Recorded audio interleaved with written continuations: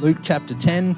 We're looking at the parable of the Good Samaritan, and you can open up there if you haven't already, and we'll read through it in a moment. But I wonder, have you ever seen someone who, well, I don't know if you've ever had anyone in your life that you didn't like, or someone maybe in your life who you knew didn't like you.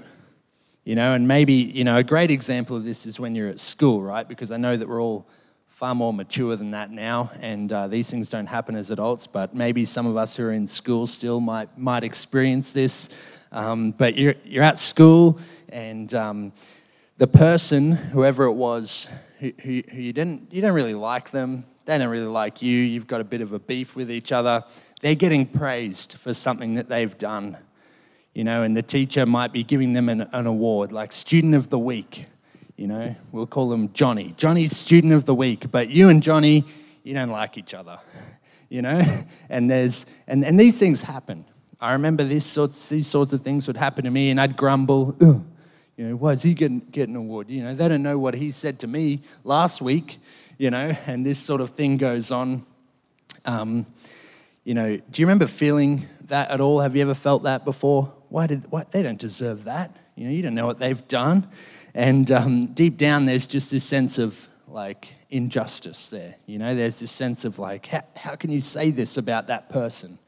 Well, I think that when we come to the parable of the Good Samaritan, this is exactly how Jesus' hearers felt. What? Samaritan? You can't say good Samaritan. Those two words don't go together. You don't know how they treat us. And we don't like each other. What are you saying, Jesus? And so there's this, it was like devastating, right? And I really want to paint that picture for us because it gives us a great sense of what Jesus is trying to say, okay? And so keep that in your mind. That's just like a little deposit there for you to hold on to. Keep that in your mind.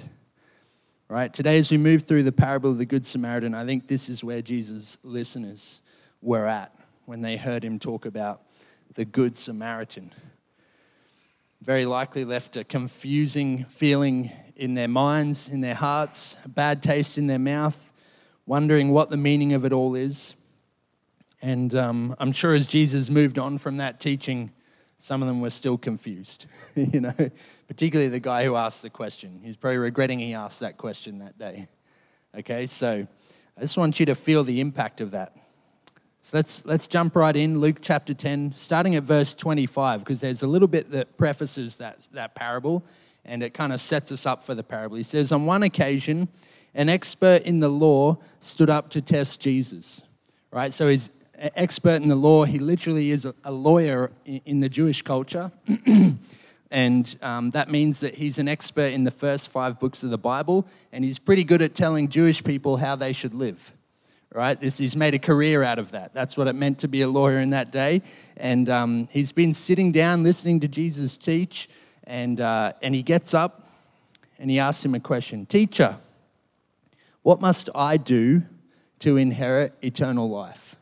It's a pretty big question to ask. And Jesus says, well, what is written in the law? He's kind of saying, you're the expert. How do you read it? And he answers, love the Lord your God with all your heart and with all your soul and with all your strength and with all your mind, and love your neighbor as yourself. And Jesus says, you've answered correctly. Do this and you'll live. He's like, hey, if you can do that, you're doing pretty good, man. Love God with your whole self and love your neighbor as yourself. And it wasn't surprising to anyone that the lawyer chose the first one, right? Deuteronomy 6:5 was to love the Lord your God with all of your heart, soul, and mind and strength, right? This thing wasn't, it was kind of like a prayer that, devout Jews would pray every day, right? So it wasn't, everyone's sort of nodding along at that point. Oh, we knew he'd say that. Good job. It's like the trump card. It's like the Sunday school answer, The second part about loving your neighbor, most people who sort of knew anything about Leviticus were like, oh yeah, remember that, Leviticus 19? Yep, love your neighbor as yourself. Yeah, we kind of get that. In fact, even for us as Christians, we read these verses and we kind of nod along with it. Yeah, love God and love others, right? You ask any church, where does their vision come from for their mission? A lot of them will start with, well, we're a church who loves God and loves others. It's like that simple answer. What does it mean to fulfill the Bible? And everything that the Bible teaches. Love God and love others, right? So the crowd at this point, they're nodding along. But the lawyer, it says the lawyer wanted to justify himself. So he asked Jesus another question, and who is my neighbor? Right? And this is like the real question, almost like this is the point he was trying to get at.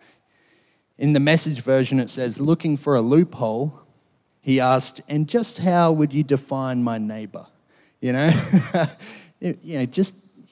lawyer's got the right answers all sorted. He knows the scriptures very well, got his memory verses down pat, but it's the application of the right answers that are important, isn't it? And this might be the difference between religion and relationship with Jesus and actual living out your faith. It's the application of what you know. You might say you believe in this, and this, but actually living that out day to day journey with real people, that's the difficult part. And so he's really trying to ask, well, how well do I have to live this out? Just who exactly are you asking me to love? Who are you asking me to treat the way I like to be treated? Who are you asking me to extend kindness and love and hospitality to? And the word neighbor here has a far broader context than the person next door, right? But for many in Jesus' day, right, the Jews in Jesus' day, they pretty much assumed, my neighbor is anyone in the Jewish community. The people who live in my town, the people who are like me, eat like me, look like me, dress like me, do everything the way that I do. And that's the people who are my neighbors, right? We know the word neighbor means much more than the person next door, but he's saying how much more than the person next door is really what he's asking. And this is where Jesus' parable of the Good Samaritan enters in. In reply, Jesus tells him a story. A man was going down from Jerusalem to Jericho.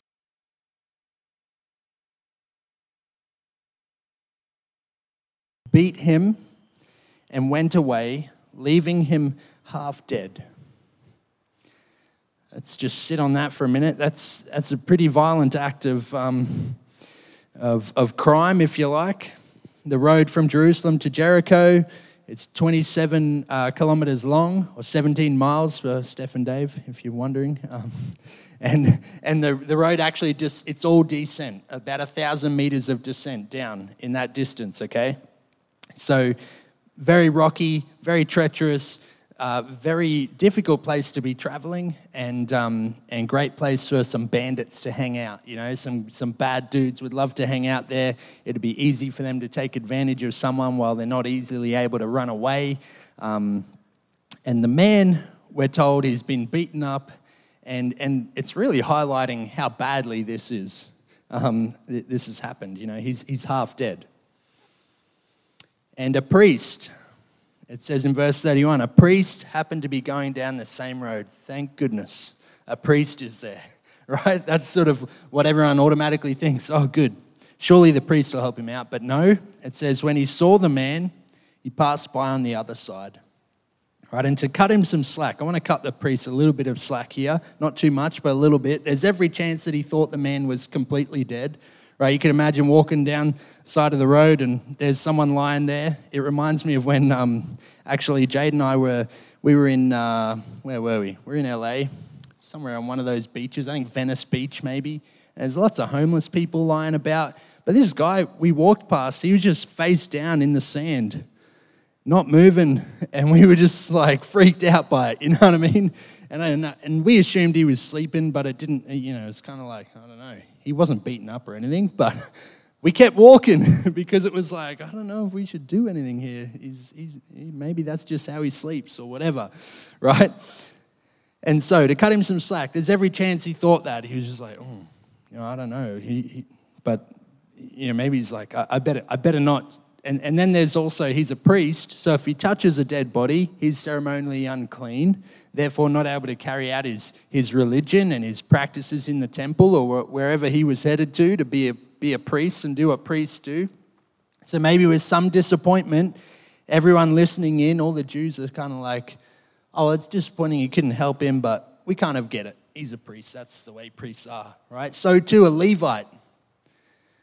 When he came to the place and saw him, passed by on the other side. And the Levites were like the lay ministers, right? Carrying out all the practical side of things, right? They were designated to, to help out with menial things in the temple.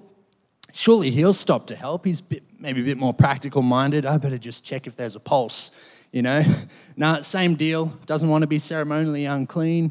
If I was to intervene here, the robbers might not be far away. Just going to keep moving. Better not get involved. And at this point, I think the crowd listening in feel like they know where this is heading, right? All the people listening into Jesus' teaching, they're kind of going, Jesus is about to say the next person walking down the road is actually maybe one of the common Jewish people, maybe a tradesperson or a fisherman. That Jesus might highlight the strength of a humble Jewish community leader. Who just gets in there and helps out his neighbor. Maybe that's going to be the story. Everyone's thinking along those lines. Maybe there'll be this humble character who's embodied what it means to love their neighbor. Some of them could have been thinking maybe this parable is going to be about, how religious people don't always get it right, and maybe it's going to boil down to, fulfilling the law isn't about ceremony. And maybe there's a little bit of that in there. But no one, I don't think any one of Jesus' listeners, not a single person expected him to say who he said next, right? The exemplar neighbor they weren't expecting was the person who they'd least expect to be a loving neighbor. Right? A Samaritan was not a loving neighbor if you're a Jewish person. And vice versa, I should say. But Jesus says, a Samaritan, as he traveled, came where the man was. And even at that point, you could imagine them going, oh, Jesus is going to roll this Samaritan through the dirt. What's he going to do to the beat up guy? How's he going to make it worse? And when he saw him, he took pity on him. I think it's very difficult for us to understand what that would have sounded like, but everyone's just spilt their tea and bickies everywhere. People are falling off their chair. People are getting up and leaving. Like, I'm done with this guy. Samaritan, you got to be joking. Flipping tables, everything's going on. If you don't know, there's this bitterness that's present, right? To the Jews in Jesus' day, a Samaritan is a spiritual and physical half-breed, right? That's the way they viewed them. They were the result of intermarrying that occurred when the northern kingdom of Israel was exiled, and the Assyrians sent some Gentiles back into the land, and those who were left over, they intermarried, and now they're half-breeds, and they don't really get it, is the way the Jews viewed them, right? Not only this, but there's long-standing debate over where the proper place to worship God is, right? For the Jews, it was Mount Zion and Jerusalem and the temple, right there. That's where the Jewish people thought they should worship God. But the Samaritans said, no, Mount Gerizim, or Gerizim, I don't know how you say it, Gerizim, I'm going with that. They even built their own temple there in 400 BC, right? The Samaritans said, no, this is the place, we're going to build our own temple here. And in 128 BC, guess who tore it down? The Jewish people did, right? So there's this long-standing debate, long-standing warring and terrible things going on. And so you get to Jesus' day, and if you're a Jewish person traveling through a Samaritan village to go to the temple in Jerusalem, particularly to worship, you would be just basically rejected of any hospitality, right? A Samaritan would never open up their home to you. You might need some food, you might need a place to say, no, it's not happening, right? Sorry, you're a Jewish person, and if you're going up to that temple, you're going the wrong way. I'm not helping you out. This was the context. This is why everyone's falling over, spilling their tea and bickies and all of that. Right? I like that saying, it's funny. Not only this, right? But sorry. In keeping all of this in mind, this is the person that Jesus puts up as an exemplar neighbor, the person to follow suit with. This is the description of how the Samaritan shows all kinds of hospitality as we read on. This is outlandish to the Jewish hearers, right? It says in verse 34, he went to him and bandaged his wounds, pouring on oil and wine, right? Well accepted as good for disinfectant, good for healing properties. Then he put the man on his own donkey, right? Samaritan's happy to walk. I'll put him on my donkey. I'm happy to walk. He brought him to an inn and took care of him, right? The idea is that he made sure he was as comfortable as possible. You know, he hung around. He didn't just sort of drop him at the door with a few dollars. He hung around. He set up the room. He made sure that, you know, he had everything that he needed. Made some tea and some food or whatever. The next day, so he stayed the night caring for this guy. The next day, he took out 2 denarii and gave them to the innkeeper, right? So does anyone know how much a denarii is worth? Or denarii, however you want to say it. Any guesses? Yes, a day's wage. 1 is a day's wage, so 2 days' wages. He takes it out and he gives it to the innkeeper, right? So scholars say maybe a month's worth of lodging at the inn, maybe 2 months even at the inn, he's secured for him. He's putting him up for a couple of months at the inn, and he tells the innkeeper, hey, care for him, and I'm going on a journey, but when I get back, you know, I'll pay whatever else there is left to pay, right? It's a pretty big deal. I'll pay the gap. If this isn't enough, I'll pay the gap. You just make sure you look after him, right? Probably the innkeeper might be thinking, gee, this guy who's been beaten up, you know, maybe he's a family member. Maybe he's a dear friend, that this guy would treat him so well. And Jesus says to the lawyer, who's sort of very uncomfortable and sweating maybe right now, he says, which of these 3 do you think was a neighbor to the man who fell into the hands of robbers? The expert in the law replied, the one who had mercy on him. I reckon he might have said it like this, the one who had mercy on him. Like this, you know. He didn't really want to say it. Didn't even want to say the Samaritan. He said, it was the one who had mercy. Whatever, yep. You know, it was like that. And Jesus tells him, go and do likewise. Go and be like a Samaritan. It's like insulting words to say that. Jesus never answers the lawyer's original question, who is my neighbor? He never tells him directly, does he? But what he implies by the parable is like this answer that exceeds giving an answer, right? What Jesus is saying through this story is that loving your neighbor as yourself goes far beyond the people you're comfortable with. Loving your neighbor is about being willing to extend love to the people you'd normally try and avoid, to the people who are not like you. In fact, when we think about the way this parable is highlighting what the kingdom of God is like and what the gospel means for us and what Jesus has done for us, Jesus is saying that the kingdom of God is a place where people who are normally filled with hate for one another are actually able to find compassion in their hearts for the person they don't like. And I think that's the point at which you can start to love your enemies. You know, when you can find compassion to see them maybe in a way that you know you truly are deep down as well, you know.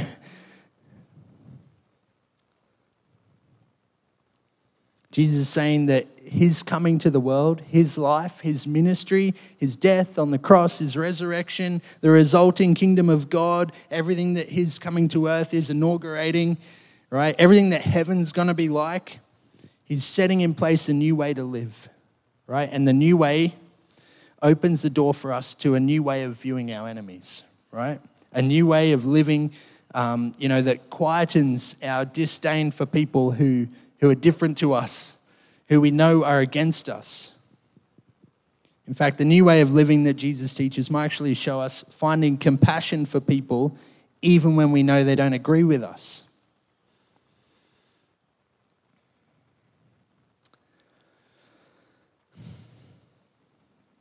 at the point at which we see our enemy and then are able to find some compassion for them, that's the point at which I think, we're aligning ourselves with God's heart. To be able to see the people who just absolutely hate you, who have wronged you, who avoid you, and you just think, I don't get it, I don't know why that is, and you can see them and you're just filled with compassion for them. That's my prayer for us, that would happen to us, that we go, I don't understand it, it shouldn't be. It's not the way the kingdom of God is. It's not why Jesus died on the cross, that we would experience hate between one person who's created by God and another person who's created by God.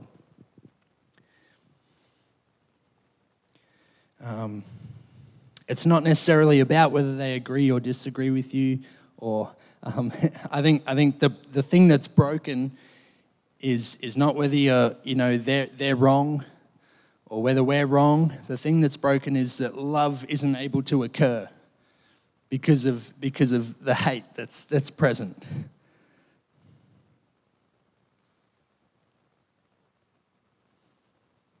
God designed us to love one another and to care for one another in real relationships, right? And if I'm not doing all I can to make amends and to live at peace and to display, compassion to people, no matter who they are, then there's something wrong. I think that's what this parable is about, right? That's what the parable is about. What did Jesus say in Matthew 5? In the Sermon on the Mount, he said, "You have heard that it was said, love your neighbor and hate your enemy." That was a very popular, strict view of the Pharisees. The real strict Pharisees, religious leaders, they'd say, hey, love your neighbor, but hate your enemy. And that way it'll really clearly show who you love, right? But Jesus says, I tell you, love your enemies and pray for those who persecute you. Everyone's falling off their seat again, food flying everywhere. That you may be children of your Father in heaven. If you love those who love you, what reward will you get? Are not even the tax collectors doing that? And if you greet only your own people, what are you doing more than others? Do not even pagans do that? This is pretty heavy going stuff, but I wonder, do we have an enemy? Do you have people that you disagree with? Do you have any hate in your heart towards someone else? We could soften the question, where is there ongoing conflict between you and another person? Maybe some people that you can't stand to be around. Are there certain types of people who make you feel uncomfortable? You could put those people, maybe their name or that group of people, you could put them in the parable of the Good Samaritan, the parable of the good whoever it is. I think it's a big problem we have as well is it's real easy to shut people out today. You're not obliged to invite anyone over to your place. It's real easy to just, have you ever, I've been on Facebook for a while, but I've been guilty of doing this, is you friend someone or someone asks to be your friend, you friend them and then you just in the background block them out, right? So they see all your stuff, but you don't really see any of their stuff. It's like you don't have to see whatever you want. You just shape your life the way you want it to be and what's comfortable, right? And Jesus is saying that's not really the way to go. It's not really how it works. You're not really supposed to stay in your bubble as a Christian. You're supposed to mix with people who are different to us. It doesn't help us if we live that way where we just create this life that's comfortable. It doesn't help us to deal with the hate that might be in our hearts, right? Because when you rub up against other people that are different to you and have different views, then all of a sudden you're like, whoa, that made me feel a bit angry. I didn't like the way they did that. I don't like the way they say this or that, right? I think there's an invitation here. If there's someone or some group that you have in your mind that is like an enemy to you, I think the invitation is to start praying for them, right? Even if you just got to write it out in your journal or print out their name or something. Start praying for them. Start bringing them before God and ask God to help you find compassion for them in the same way that He would have compassion for them. He does have compassion for them. You know, it might just be to start small. I'm not saying you got to go out and shout them a night at a fancy hotel or whatever it is, but you know, start small. Maybe it's just, hey, I'm going to actually go and greet them at work or whatever it is.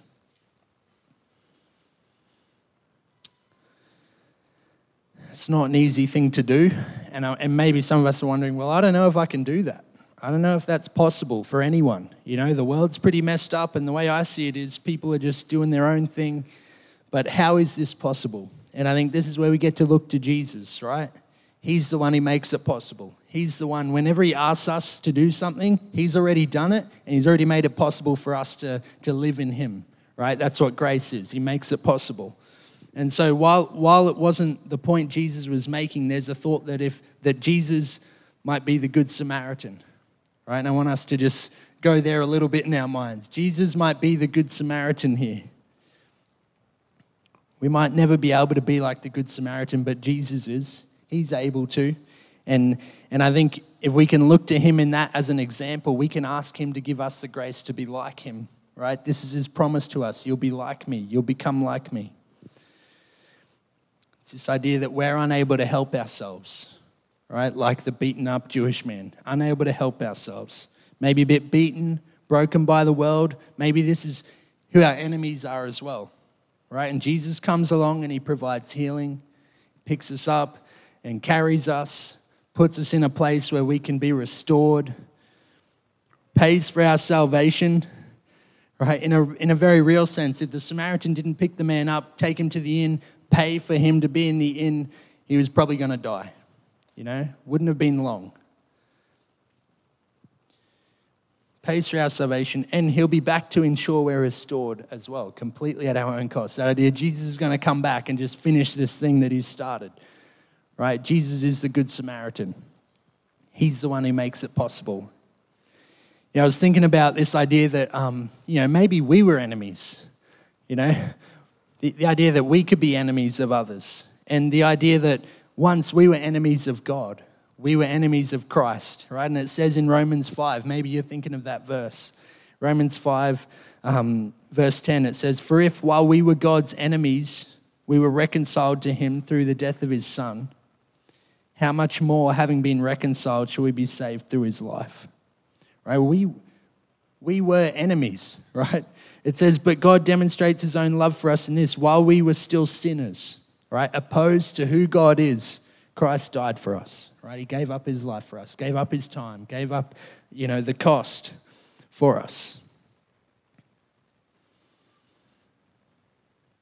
And so I think this could be a good starting point for us as well. If we're just like, there's no way I could possibly love that person, be reminded, God loved you and you're an enemy of him. So I wonder, who's the person you're going to be praying for? Who's the person that's frustrating you, who's annoying you, who are the people that you feel uncomfortable towards, uncomfortable to be around?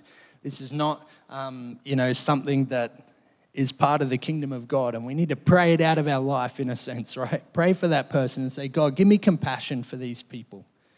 It might be a family member, right? Sometimes our family members can just be really good at annoying us. And there could be a lot of conflict. It could be a friend, could be a work colleague, whoever it is for you. I want to challenge you to pray for them every day. Pray for them every day until God puts compassion in your heart for them, and until he helps you to see that you were just like that person, an enemy, once upon a time. That's the end. We're going to pray. I'm going to invite the team up to lead us in another song. And, I want to pray with you on this journey. And if you want to maybe respond by writing on a Connect card, please pray for me about reconciliation or whatever's come to mind. That's a great way for me to be praying with you. Otherwise, I want to pray for you in person. Otherwise, let's respond now in prayer. Heavenly Father, thank you that you showed us a different way to live. You showed us a new way to live. You showed us a way that is just radically different to the way culture tells us to live. We're told to be our own self and to be different and to not mix or anything like that, God. And we just Pray that you'd help us as a church to be open to all people. There wouldn't be anyone who at the mention of their name, there's disdain in our hearts. That I pray that wouldn't be true. I pray that you'd help us to find compassion even for the people who've hurt us in our past, even for the people who right now don't like us. Pray that you'd help us to just have compassion, that compassion would pour out over us as a church, that it would change the way that we love others, that it would show other people in our life the way that we can be a neighbor in the way that you've asked us to be. That this would be an expression of our love for you.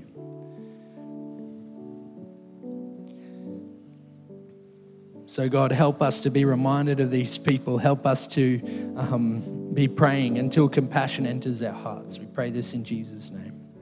Amen.